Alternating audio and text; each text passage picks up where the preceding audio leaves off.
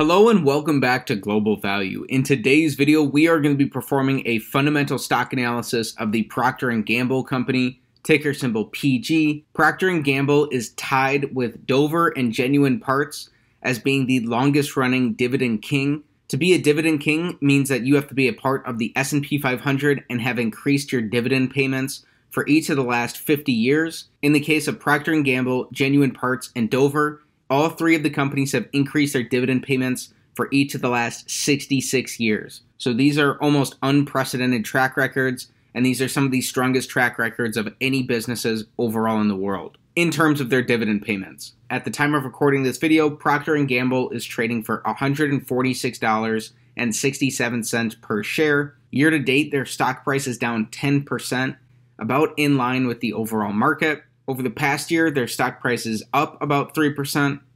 Over 3 years, they've compounded at a rate of 7.5% each year. Over 5 years, that's about 10% compounded annually. Over 10 years, this drops to about 8% compounded annually. And over the past 17.5 years, the Procter & Gamble company, since the global financial crisis, has compounded at a rate of about 5.5% annually. Keep in mind that this is not including the dividends that they paid out in each of these years. So Procter & Gamble is currently trading snugly between their 52-week high and their 52-week low. They're a very large business. They have a $350 billion market cap. For background about Procter & Gamble, since its founding in 1837, Procter & Gamble has become one of the world's largest consumer product manufacturers, generating more than $75 billion in annual sales. It operates with a lineup of leading brands, including 21 that generate more than $1 billion each in annual global sales, such as Tide laundry detergent, Charmin toilet paper, Pantene shampoo, and Pampers diapers. Procter & Gamble sold its last remaining food brand, which was Pringles, to Kellogg in the calendar year of 2012. Sales outside of its home turf of the U.S. represent about 55% of the firm's consolidated total revenue, with about 1/3 coming from emerging markets. Procter & Gamble's business also includes a plethora of other well-known brands such as Olay, Old Spice, Gillette, Crest, Oral-B, healthcare products such as Metamucil, Pepto-Bismol, and Vicks. In their fabric and home care, they also include Downy and Gain, as well as Febreze, Mr. Clean, Swiffer, Cascade, and Dawn. So Procter & Gamble's business is at no loss for well-known products. The Procter & Gamble company was founded in 1837 and is headquartered in Cincinnati, Ohio. So for today's fundamental analysis, we're going to be performing a modified version of the 8-pillar analysis popularized by Everything Money, taking a look at 8 key financial metrics of the business to come to a holistic and beginning understanding of Procter & Gamble based off their fundamentals. Then we're going to be using a discounted cash flow analysis to come to a potential fair value for the business. So let's get right into our analysis. Starting off with pillar number 1, we want their average PE over the past 5 years to be below 22.5.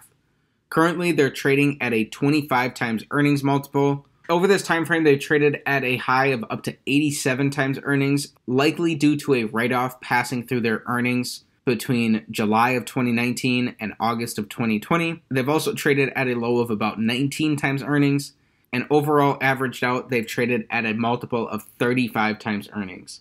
So this is higher than that 22.5% metric we were looking for, and this is going to be an X to start off on pillar number 1. Pillar number 2, we're looking for an average 5-year return on capital that's above 9%. So over the long run, over the course of decades, a stock is going to return approximately what its underlying business returns. And these business returns are going to be captured here by return on capital. So Procter & Gamble has done a great job of steadily increasing their return on capital over this time frame. The business has continued to do better since the global pandemic. And overall, they produce returns on capital that are about 19%. That's more than double what the average business is doing, and that's very impressive for a company of this size and scale. Pillar number 3, we're looking for 5-year revenue growth. Procter & Gamble has grown revenues from $67 billion in fiscal 2017 that ended in the middle of 2018, up to $80 million in fiscal 2021 that again ended the middle of this year. This is going to be another check for revenue growth on pillar number 3. Pillar number 4, we're looking for 5-year net income growth. Net income is this column in white. So Procter & Gamble has grown their net incomes from $9.7 billion in fiscal 2017 up to $14.7 billion.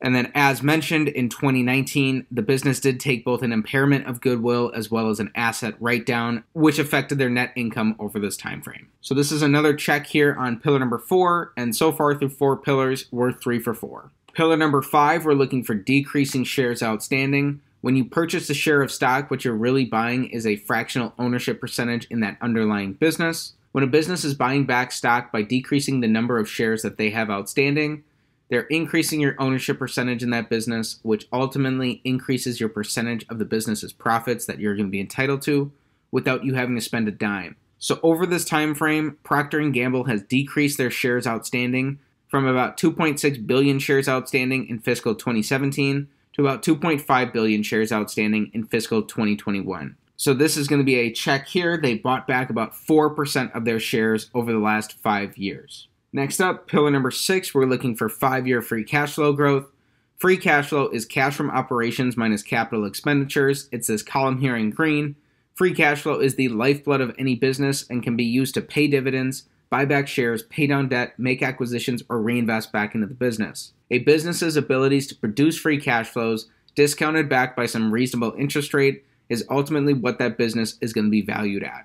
And in fiscal 2017, the Procter & Gamble company produced $11.1 billion of free cash flow, and that has increased. In fiscal 2021, they produced $13.6 billion of free cash flow.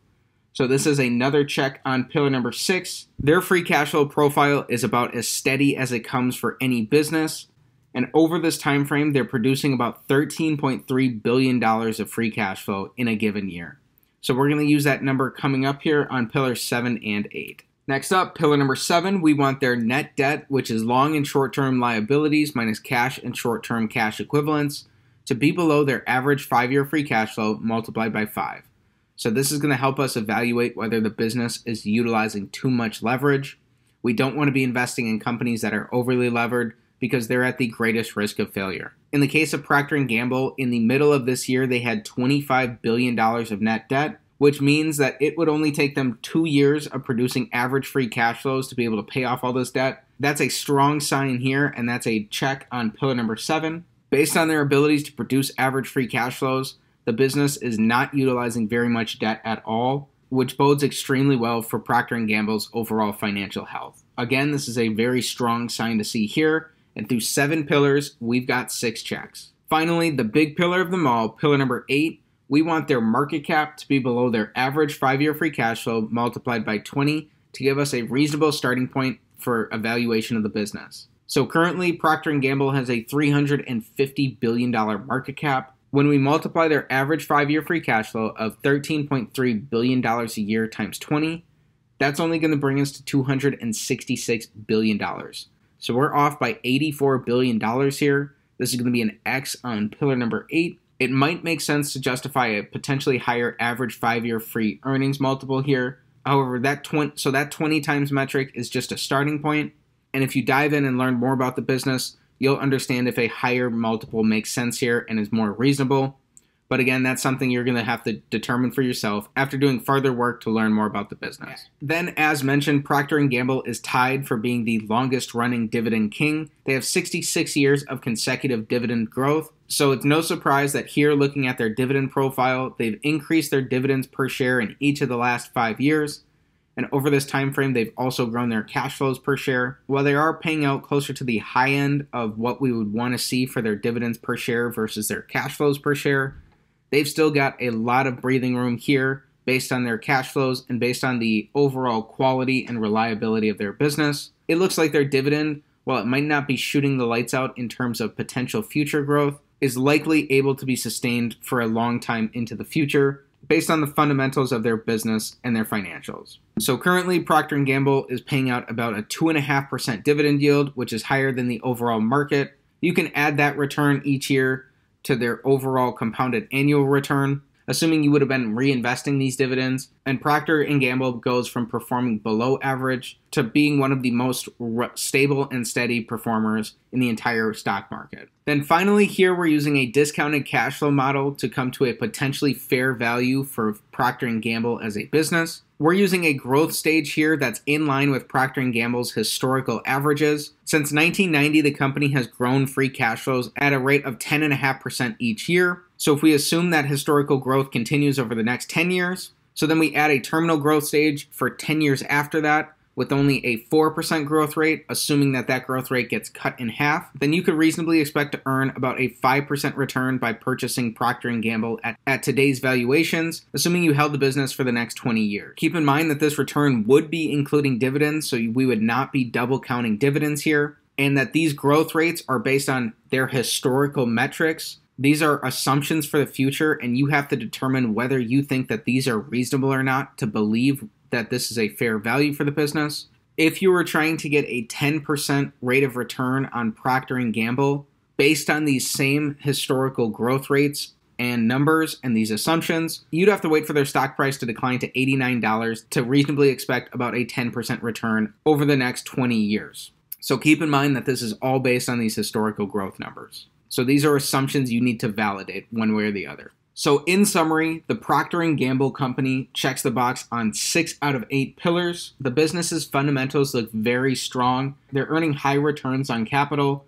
They've continued to grow revenues, net incomes, and free cash flows. They're also slightly buying back shares, and their balance sheet is in a very healthy position. Increased their dividend payments for the last 66 years, making them a leading dividend king, and they're only off on our valuation metrics. As we found out through our discounted cash flow analysis, if you think that those historical assumptions are accurate and applicable for Procter & Gamble's growth into the future, if you would purchase the company at today's prices, you could reasonably expect about a 5% rate of return going forward into the future, including dividends. If you wanted a 10% rate of return based on those same assumptions, you'd have to wait for an $89 stock price. So again, keep in mind that those are assumptions that you need to validate one way or the other to believe those numbers. This type of analysis is a holistic and beginning analysis of the Procter & Gamble company as a business based on their fundamentals. It serves as a starting point to determine whether you want to dive into the company deeper and learn more about the business. The best way to do that is to read through their 10K and annual reports and to read through their earnings call transcripts to come to a deeper understanding of the business as if you owned 100% of it. This analysis is not financial advice, and it is not a buy or sell recommendation of any security. Before investing in any business, please consult with the proper legal and financial professionals and do your own research into a company. Don't go off of any assumptions without validating them for yourself. So with that said, that's it for today's fundamental stock analysis of the Procter & Gamble company, ticker symbol PG. If you enjoyed today's video, please be sure to like the video, subscribe to the channel for more stock analysis videos, and comment down below what business you want me to take a look at next time. Thanks for learning about Procter & Gamble with me today, and have a great day.